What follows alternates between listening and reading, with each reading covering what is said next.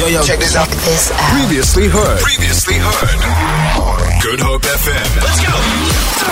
Check this out. If you book these dates, you could be giving yourself a whopping 10-day break.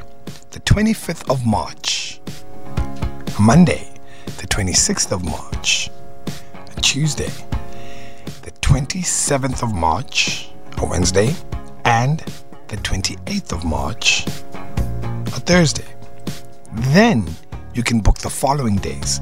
The 2nd of April, Wednesday, the 3rd of April, Thursday, the 4th of April, and Friday, the 5th of April. You'll end up with 10 days.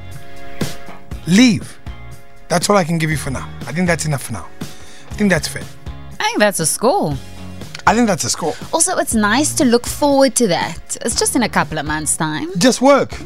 Work. The question is, do we have the funds for these holidays? That's why we got to work now. Guys, secure the bag. What was the budget? Or are we still using that budget?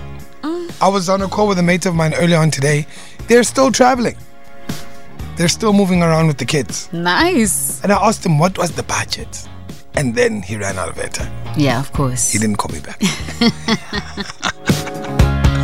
Where are we sitting? Feel it. For more, tune in to goodhopefm.co.za. It's all you need.